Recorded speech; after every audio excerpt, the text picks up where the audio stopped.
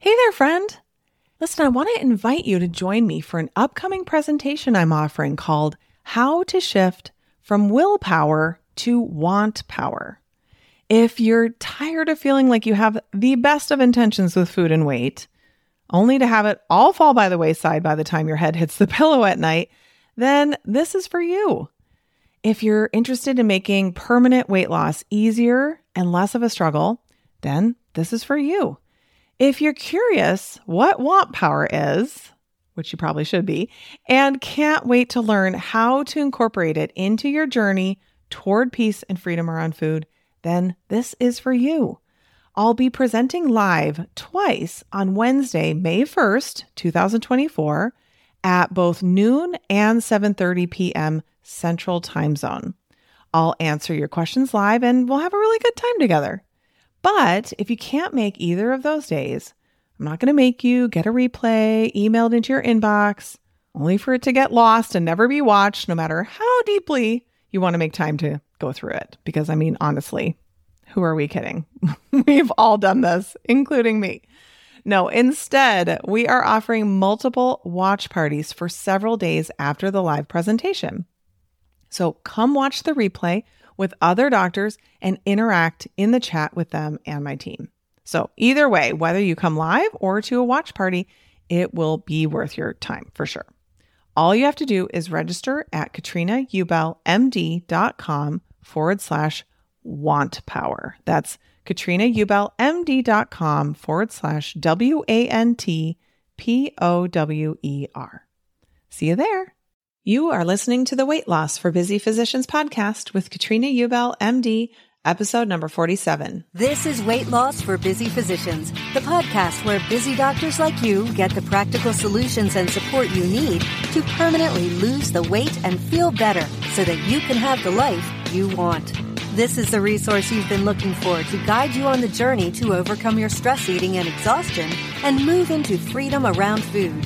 Here's your host, Dr. Katrina Ubel. Hey, my friend.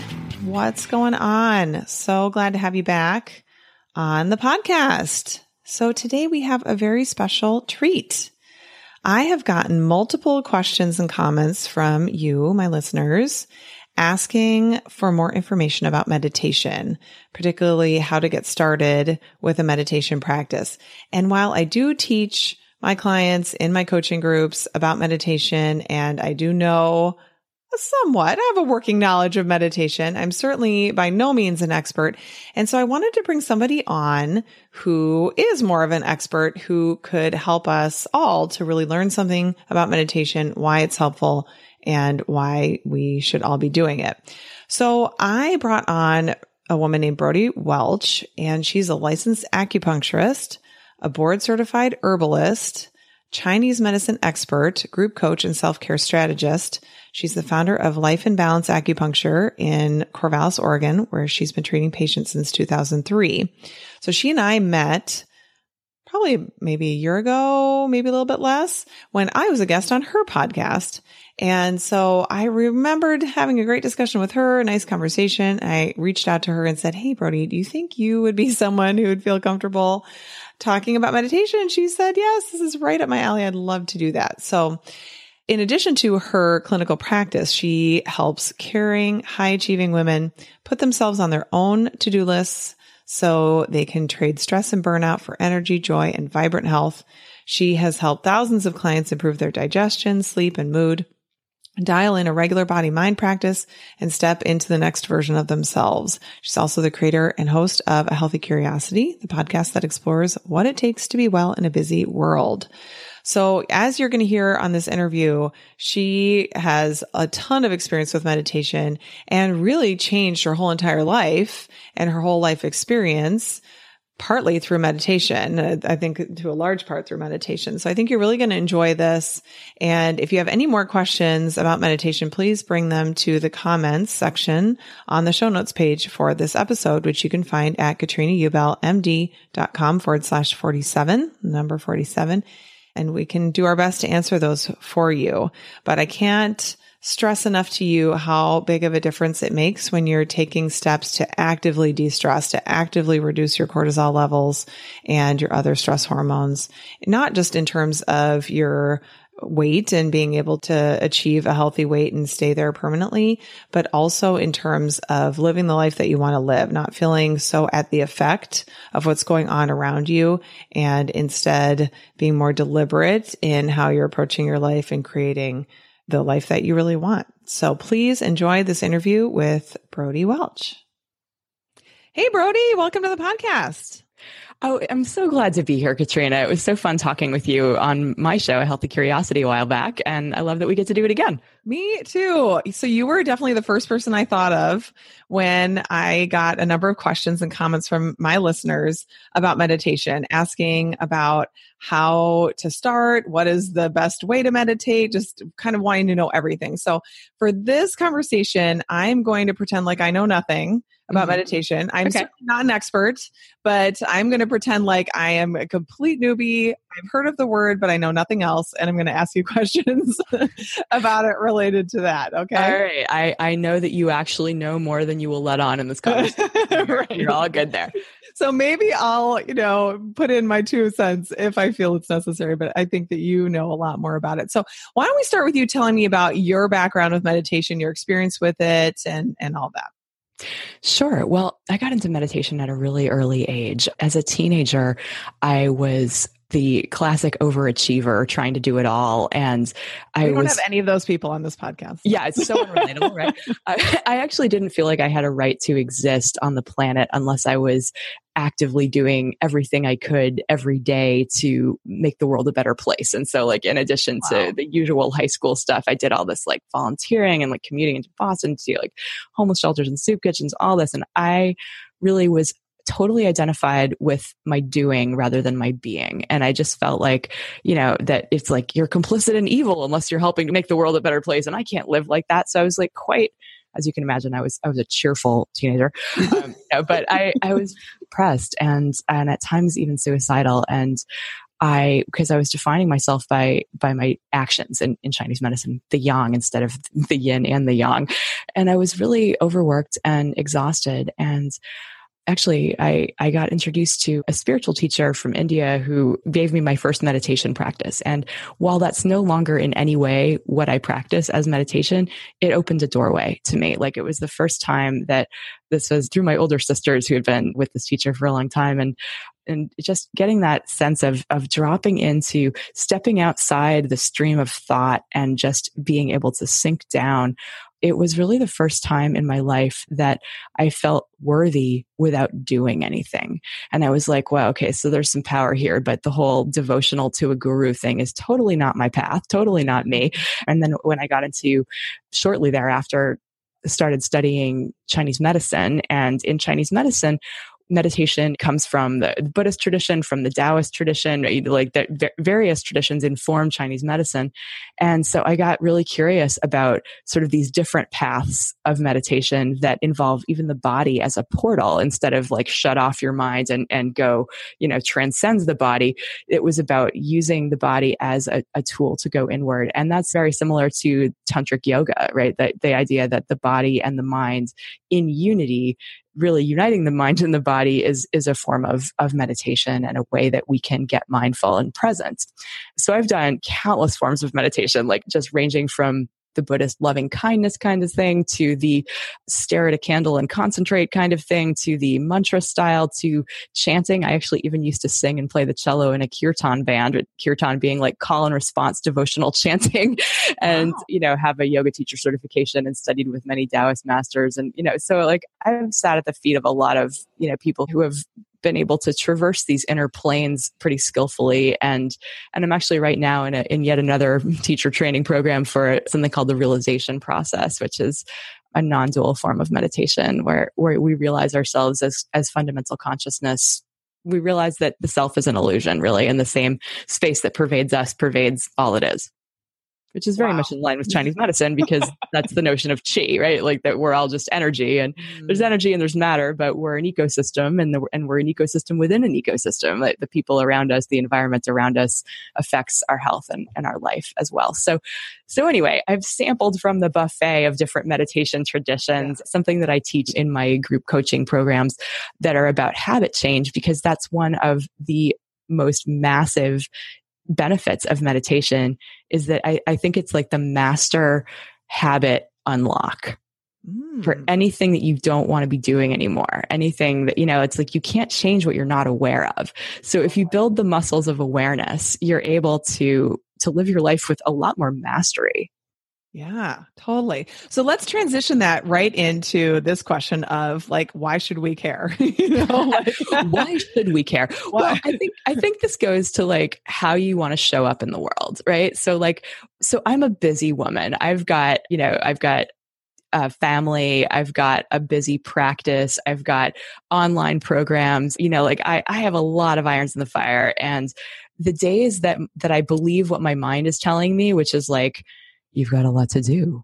Shouldn't you be doing it instead of sitting here with your eyes closed? It's like, those are the days that I get where my perspective contracts and I contract. I feel less connected to my purpose. My life feels like it lacks a certain depth. Like I feel like I'm just going through the motions, which feels kind of like a mild version of depression. Mm-hmm. And I also feel aimless in terms of like, I find that I focus on the wrong things, so that sense of overwhelm that I'm sure people are familiar with. It's like, it's really easy to slice through overwhelm if you know who you are and what you're about and what the most important thing for you is that day. So if it's being present with your family, it's a lot more easy, or a lot easier to be loving and kind and patient when you've taken a breath. Like when you've stepped into timelessness, you can actually like meditation. I think so it's the master habit unlock, but it's also something that like it takes us out of the flow of our usual thoughts. It gets us to not believe everything we think. So that voice in our head that's like, you got to keep running. You got to keep up with your to-do list. You got to, be as busy as possible and get as much stuff done as possible. You lose sight of the fact that your being carries the power, right? Like if we're with our patients and we are distracted and in the future or in the past, we're not connected, right? Like we're not able to tap into presence and our full capacity as healers, which involves compassion, which involves our full access to our prefrontal cortex, right? That's another thing meditation does is that actually, we all know about neuroplasticity being kind of this new and exciting tool that we get to use. With meditation, we can rewire our brain so that we spend less time in amygdala and more in our prefrontal cortex so that we make better decisions. We're able to concentrate. We're less impulsive. We're better able to stick with our goals. Our memory and our capacity to learn goes up. We're more likely to be in a flow state that we associate with high performance and amazing artists. And we have fewer accidents. We're more efficient. We're less anxious and depressed. We're able to concentrate better. We're lengthen our telomeres, right? So we're literally increasing our lifespan and preventing age-related decline in the brain. But as I said, you can't change what you're not aware of. So as you build the muscles of awareness, which is really what I think meditation is, you're enabling yourself to ditch old patterns like crazy because you become aware of your own patterning, your own conditioning. Oh yeah, whenever I'm stressed out, I crave chocolate.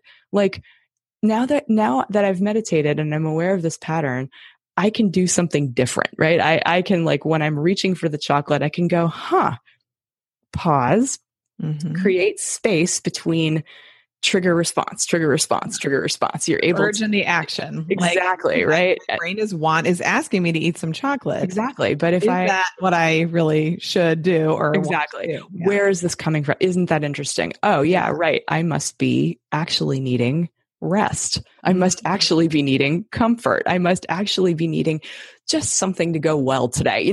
We become more aware of what it is we're doing when we've bothered to not believe everything we think, not react to every physical sensation, because that's really what meditation does, is it allows us to to recognize that we're not our thoughts. Our thoughts are going to come and go.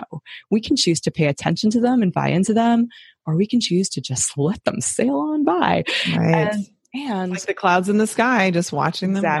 Exactly. So really, it's like stopping identifying with who we think we are, like our ego minds, that where we go through our sense of being somebody in the world and all these things that he or she has, that are qualities of our personalities that are really just habituated patterns, because who we are isn't any of that, right? Like who we are, we can change all of these things. And what's essential, what doesn't change, is our consciousness, our awareness. And so when we make space to be consciousness itself, we become a lot more aware of what's just habit and what's just an outdated way of being. And so we actually give ourselves the freedom to evolve, which I think is the most interesting thing ever. Definitely. Yeah. Right. Because you're not just reacting, Exactly. You're being intentional and deliberate in how you're choosing to live your life. Exactly. And that way you're able to create the results that you want, right? Because reactions that you've been, following through on have created what you have right now in your life. And so if that's not what you want, right? If there's things in your life right now that you want to change, then the way you respond to your thoughts needs to change. Right? Exactly. We can't do the same thing and expect a different result. We all know that. And there's that wonderful quote from Viktor Frankl that you may have heard it, and I might butcher it exactly, but basically that between the event and the response, there is a space. And in that space to choose is our freedom. Right. And so I think about meditation, really it allows us to slow down time. And now what I'm talking about is not something that's going to happen overnight, but it is something that could potentially happen with regular practice. And it doesn't take all that long. Like some studies have shown that we actually increase the density in our prefrontal cortex within 8 weeks, 20 minutes a day, which I think is really inspiring, and there's ways of, and certainly there's there's all sorts of biohacking tricks to be able to kind of like drop into different states, which again, I think is super interesting. But the idea is that you don't just pour some water on the ground and expect a plant to grow. It's like you have to keep watering that same patch of ground. And if you want to actually get that plant to grow and eventually bear fruit. And so it's the kind of thing where if somebody is new at this, just do it. Just commit to it without fail. And if your day is busy, it doesn't matter. It's like just make it non-negotiable, but modular. So if you want to do a 1 minute or 1 breath practice, that counts. Just put your butt on your cushion and do it. If you make it non-negotiable, then you can just set a timer, and no matter how it goes, because like the mind is going to get, especially if you're not used to it, the mind is going to want to do something else. It's like, oh my God, I'm not in control. I don't know what's going to happen. Like there are things are going to get very out of hand if I'm not in control because it's unfamiliar. But being able to stay in that, what can feel like torture, for as long as you've set your timer, and maybe you'll close your eyes at there's this big myth, I think, that what meditation means, that you access this state of bliss. And it's like, I can tell you as an experienced meditator of several decades, that's very rare. And maybe it's true that you can get there and it is very relaxing and very blissful.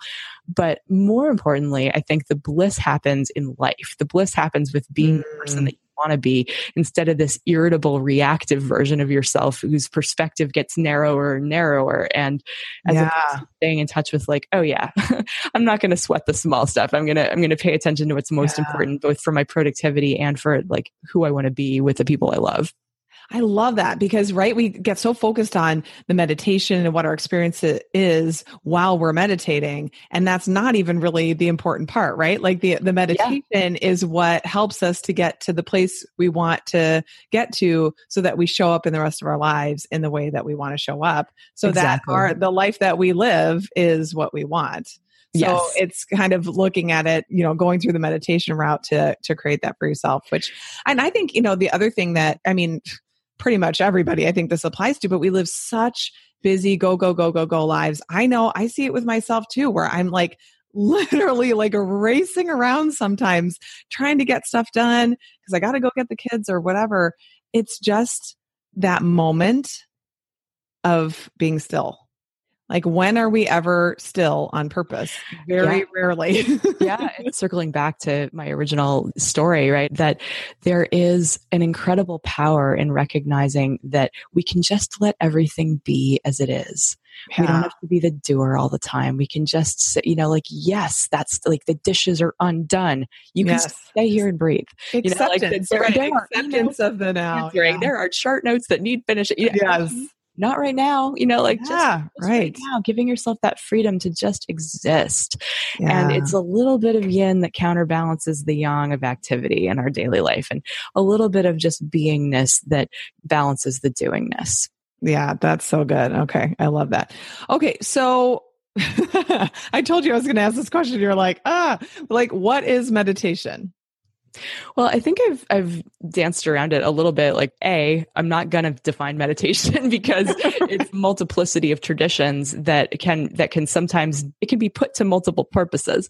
But I think ultimately that meditation, I think what these things have in common is that you are identifying with something other than your thoughts and something other than your emotions and something other than your bodily sensations.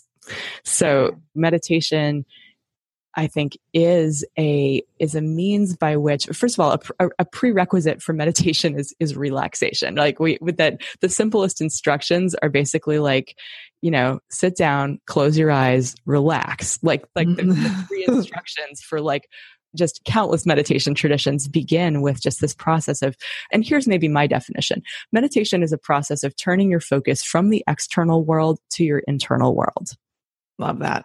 That's so succinct. It's so good. So here I can hear people. I feel like I could envision some listeners going, but isn't this like a religious thing? Like, do you have to be religious, or like, is it kind of this like woo out there spiritual stuff? Well, and the answer is yes, and no. So in other words, there absolutely are religious traditions or spiritual paths where you meditate in this particular way, and it's going to advance your spiritual progress in this particular way. And so, people who follow a spiritual teacher or a particular tradition, for them, it is very much one and the same with uniting with God. And for some people, that's the point, right? Is like to unite with the divine within and to connect with higher purpose, or, it absolutely can be spiritual and religious. It also can be totally secular. It can be totally practical and non-woo-woo. And in that sense, it's simply allowing your focus to come inward and uniting the mind, giving the mind something to do other than think. And other than be on autopilot default mode. So really it's changing your perspective on yourself and on the world by, instead of identifying with the thoughts themselves, identifying with the observer. Yeah. And just witnessing the flow of thoughts. And that's sort of the mindfulness tradition. I mean, it had its roots in Eastern traditions, Eastern thought, but Jon Kabat-Zinn, who popularized meditation and then mindfulness in the United States, has made it, it's like something that you'll experience on a corporate wellness retreat, or, like that kind of thing. It's incredibly mainstream and incredibly, you remove the trappings of ritual, or like it has to be this way. Like there can be very strict rules, and like Zen practice is sort of notorious for like your spine must be like this, or somebody will hit you with a stick, and that's just, sure. Like there's a huge multiplicity of traditions, and they're all different. And so finding something that helps you and that works for you is something that like is, I think, really important. It's personal. Yeah. So would you say that if someone has tried it and didn't like it, or has tried it a number of different times in different ways and hasn't liked it, does that mean that meditation's not for them? Yeah, there's no hope for that. No, I'm kidding. They're screwed. It's the end. No, so what would be your suggestion for that person who comes in immediately resistant, kind of like, no, I've tried it, I didn't like it? Well, you're not going to like it. Like, it's one of those things where nobody necessarily starts off loving kale, like just do it because it's good for you. And then you decide, wow, actually my taste has changed, like you put enough butter and salt on this and it's delicious, so I really feel that way about meditation. It's not necessarily something that I love until it's over, and then I never regret doing it ever. It's always time well spent. And and frankly, I don't know who I would be without it. I don't know how people get through life without a practice. I really don't. And it's the first thing that I will assign to patients. And so usually within this multiplicity of traditions, and something that doesn't, clearly it's not my place as a medical provider to be giving people spiritual advice, but Chinese medicine is a body, mind, spirit thing. And so it's certainly my place to give somebody the ability to unite their body and mind. And so within Chinese medicine, for people who hate sitting still, there's Qigong. And I just really want to mention Qigong for a moment, because it's basically meditation in motion, or gentle exercise that happens to be mindful. And so if you just think about simple flowing movements that are repeated over and over again, and actually I have the world's simplest Qigong available for people on my website. I have this common centered bundle, which gives you a 5-minute breathing meditation. And I walk you through a standing form that combines breath with movement and inward focus. And that's really the components. It's combining your breath with your posture, whether you're moving or not, and shining your light of awareness instead of outward, shining it inward and getting a sense of what's there. So because the breath is always with us, and because we can't breathe from the past or for the future, it's a really excellent focal point for people to use. And also because when the mind is so busy, the mind likes to have something to do. And so focusing on the breath can be really practical and easy, and people can often find some level of quote unquote success with it, because they can feel like they can follow that instruction. So usually I just invite people to find a comfortable seated position, one in which the hips are elevated above the knees to take strain out of the lower back. So this could be sitting in a chair, or it could be sitting cross-legged, but with your hips plenty elevated so that you're comfortable and that you're actually able to relax. And so that your spine is relatively aligned in a vertical plane, because a lot of these different traditions talk about the central channel of the body that is, for yoga practitioners, it's Sushumna Nadi. And in Chinese medicine, there's several different meridians that all go right up from the crown of your head to the center of the base of your torso. There's this alignment. There's this central alignment.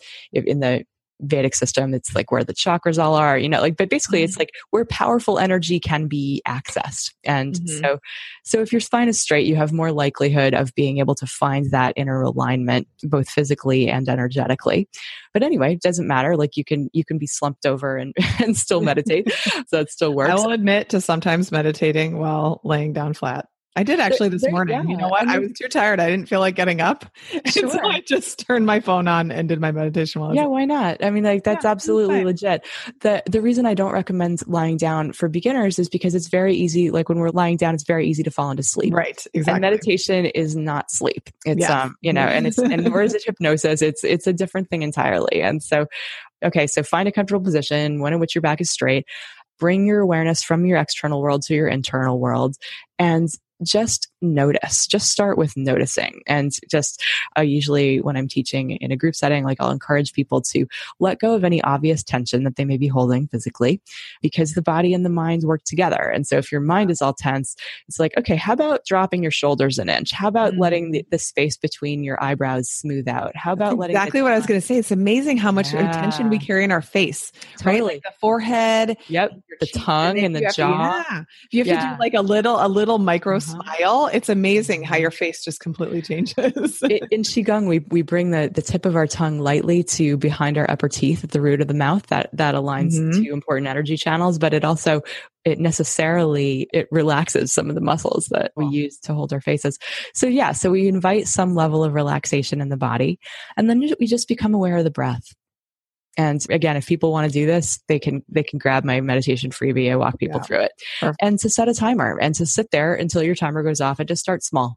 Yeah. So start with a 1-minute practice, start with a 2-minute practice, a 5-minute practice. When that gets comfortable, when that feels I could probably do more, then work your way up to 20 minutes, and I don't necessarily know that more is better. It's not you get bonus points for, and you probably are busy and have things to do. And so just being able to have success with your meditation practice requires that consistency, that watering the ground. And so making it so simple that it's easy, that the ego can't wrestle back control and tell you that you're wasting time, when in fact this is something that it gets us in touch with the most important things in our lives, as well as having all sorts of physical, clinical, measurable benefits to the body. Yeah. Definitely. Definitely. So where do you need to be? Do you need to be like, I need like a certain cushion or whatever, or can you be in a call room somewhere? Can you be around noise? Like what if Sure. your kids are yelling or like you're in the middle of the nurse's station? What can you do? How can you do that? It's actually sort of, I think that being in a noisy environment can almost be useful to us because it's practice. As we attune to our senses, we get present. Right? Like, so that actually can, okay, I'm aware of the hum of the refrigerator. I'm aware of the kids bickering in the background. I'm aware of whatever it is, of the ambient noise. The trick is to not follow the content of the noise, right? So if people are having a discussion or having an argument, it's like, to not pay attention to that because it's out there. That it's an invitation to come back to your breath and to continue paying attention to making your breath even, right? And even, counting to 4 on the inhale, counting to 4 on the exhale, or counting to whatever number, just like whatever number your breath happens to be. And then of course you can get fancy, and there's all sorts of ways that changing your breathing actually can make meditation a little bit easier. So I actually recommend simple pranayama or simple breathing exercises can be a really nice gateway towards getting your mind to relax. And you know what I want to just put in a plug for here is that I feel like I've done, because I basically just do guided meditations, and I feel like I've done a bunch of different ones that have you count or notice or pay attention to your breath in all kinds of different ways, sometimes manipulating it, like making it last a certain count in, a certain count out, sometimes just letting it be there and watching it.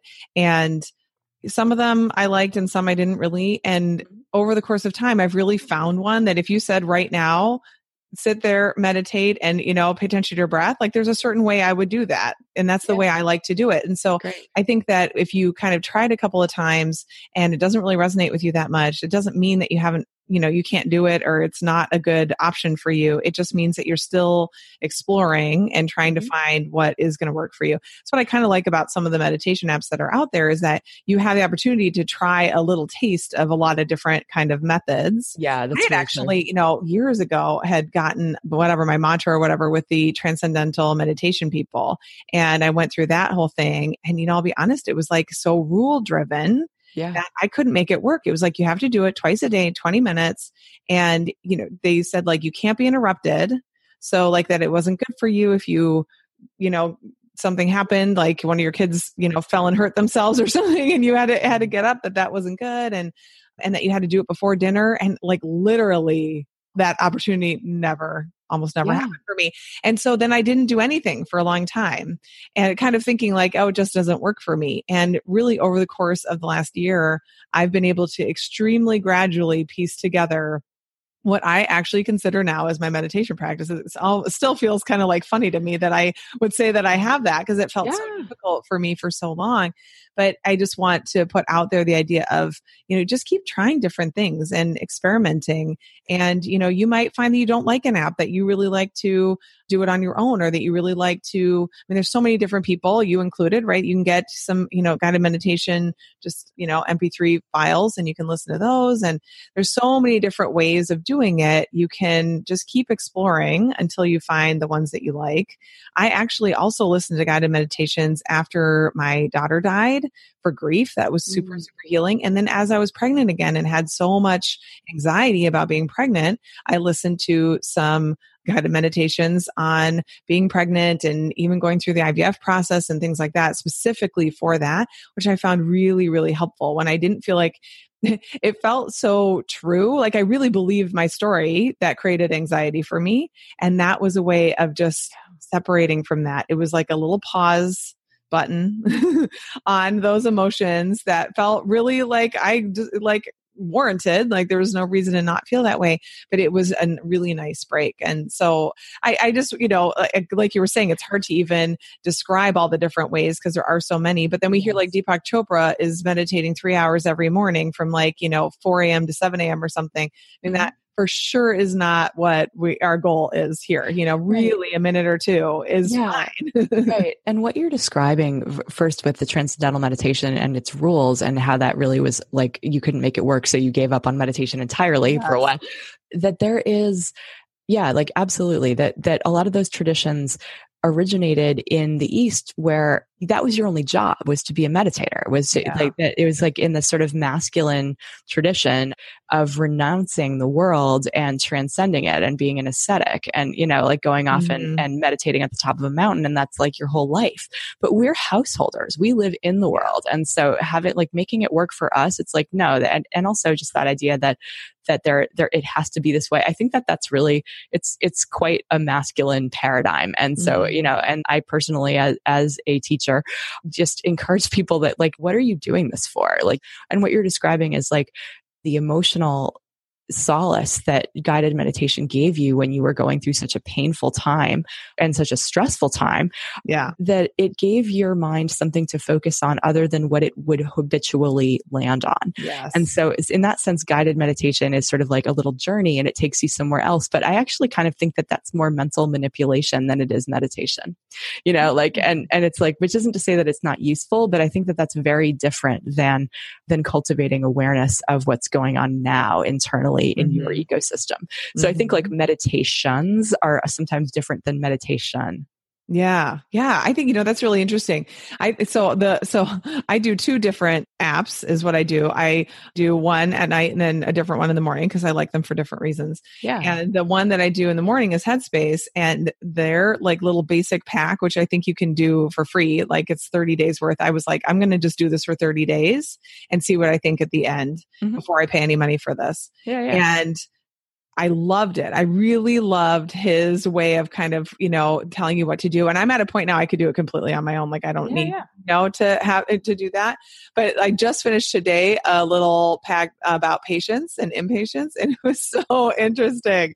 So interesting how we get impatient with ourselves when we're meditating, right? And just this idea of like letting the thoughts come and then just identifying that it's a thought and letting it go. And it's so helpful for me in the sense that I like to somewhat be told what to do. It's like same thing when I work out. Like I just want to show up, like someone just tell me what to do. And I do it first thing in the morning, 5:30 in the morning. I'm tired. Like I can't think about what I'm supposed to do. Just tell me, but I see what you're saying because definitely, I would say that some of those, quote unquote meditations were more like visualization exercises.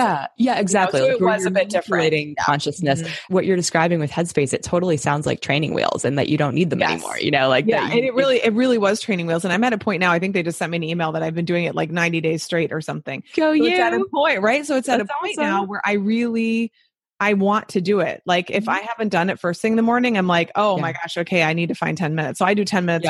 Right. And I like need to where is the 10 minutes so I can do that? And that's what we really want, right? That's like a true habit. Yes, exactly. But I really want to make sure I get this done today. Oh yeah. And having it like when mornings are mine and I can do like my whole morning routine, like the whole day is mine basically. And so so if I start my day in alignment with my highest values, I literally set myself up for success in a way that just doesn't happen if I wait till later. So I'm with you on the meditating in the morning. And because again, it's like, especially when a habit is new, like willpower will deplete your ability to stick with that new habit. Yeah. And so if it is something that you want to bring online, I highly recommend starting early in the day before the demands of life kick in and before your mind tells you that it doesn't want to be shut off and that you shouldn't shut it off. Right. And shutting off is actually kind of the wrong terminology because just like you can't stop your heart from beating or your lungs from taking in breath, you really can't stop your mind from thinking. It's just what the mind does, which is why giving the mind something to do where it can feel purposeful, but you don't have to believe your thoughts is really kind. Right. Definitely. Oh man, this is such a great conversation. I think this is really just a good way for people to kind of get a sense of what is this stuff all about. And so, the other thing that I just want to mention, and I told you this before the call, is that what I will often do with my clients who are physicians who are on call and stuck in the hospital, particularly people like anesthesiologists or OBGYNs who really are, they can't go anywhere. There's so much going on. They're so busy. but then they are waiting for a woman who's laboring or something, or, there is kind of a downtime. They're waiting for, a patient to come down from the room to do this one procedure or come in from the ER or something like that. And they feel so stressed. And oftentimes they would eat during that time because they feel like, oh, maybe they want some energy. It's something to do. It makes them feel better. Of course, their baseline thinking is that they're not happy that they're in the hospital in the middle of the night. They probably have quite a bit of self-pity for themselves that they have to do it. And so what I've encouraged some of them to do is to do a meditation, to just sit there and, calm yourself down and do that active de-stressing in that moment. And I just wondered if you could speak to the utility of doing that, just kind of when you're feeling more stressed out or something, you're waiting, you wish you weren't somewhere. It's like phenomenal advice. I think I can't imagine a better thing to do with that kind of time, right? Where you have to be ready, but you can't necessarily do anything else, right? You are where you are.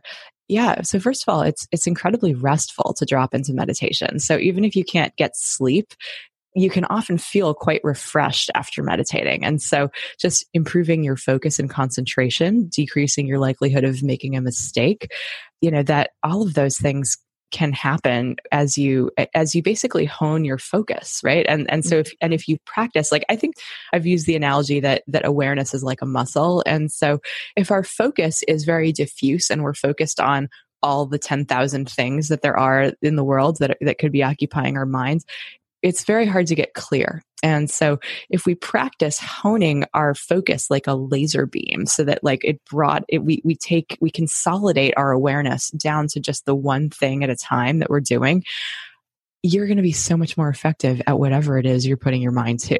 And that could be in the form of a visualization of like what you're about to do.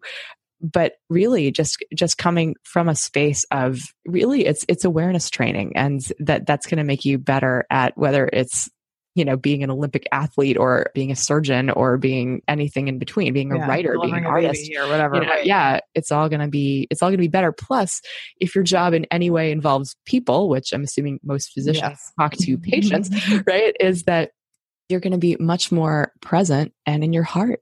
You're going to be much more present for whatever it is that they've got going on and much more empathetic. Yeah, which is huge because, so many physicians now identify as being burned out. And that really, part of that is having a lack of empathy, just feeling so tapped out, like the energy or the empathy reserves are like on, zero. And every patient is just another thing to add to the to-do list. It's just another, box to check. And who gets into medicine who doesn't want to help people, right? I mean, Exactly. It's like that. It's like probably pretty far away from, from what you really are about, right? Yeah, right. And that's why people are so dissatisfied. And the idea of, this wasn't what I thought it was going to be like.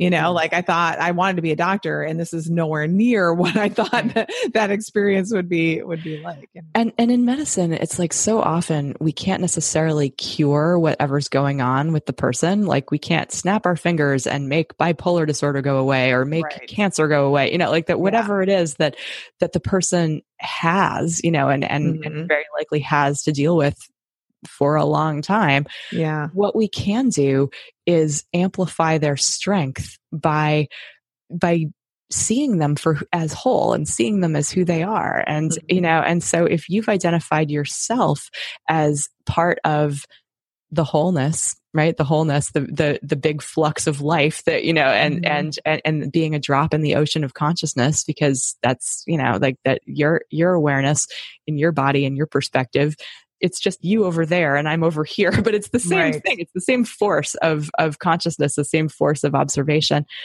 That if we can tap into that, we are so much more able to be medicine for patients instead of just administering medicine to patients.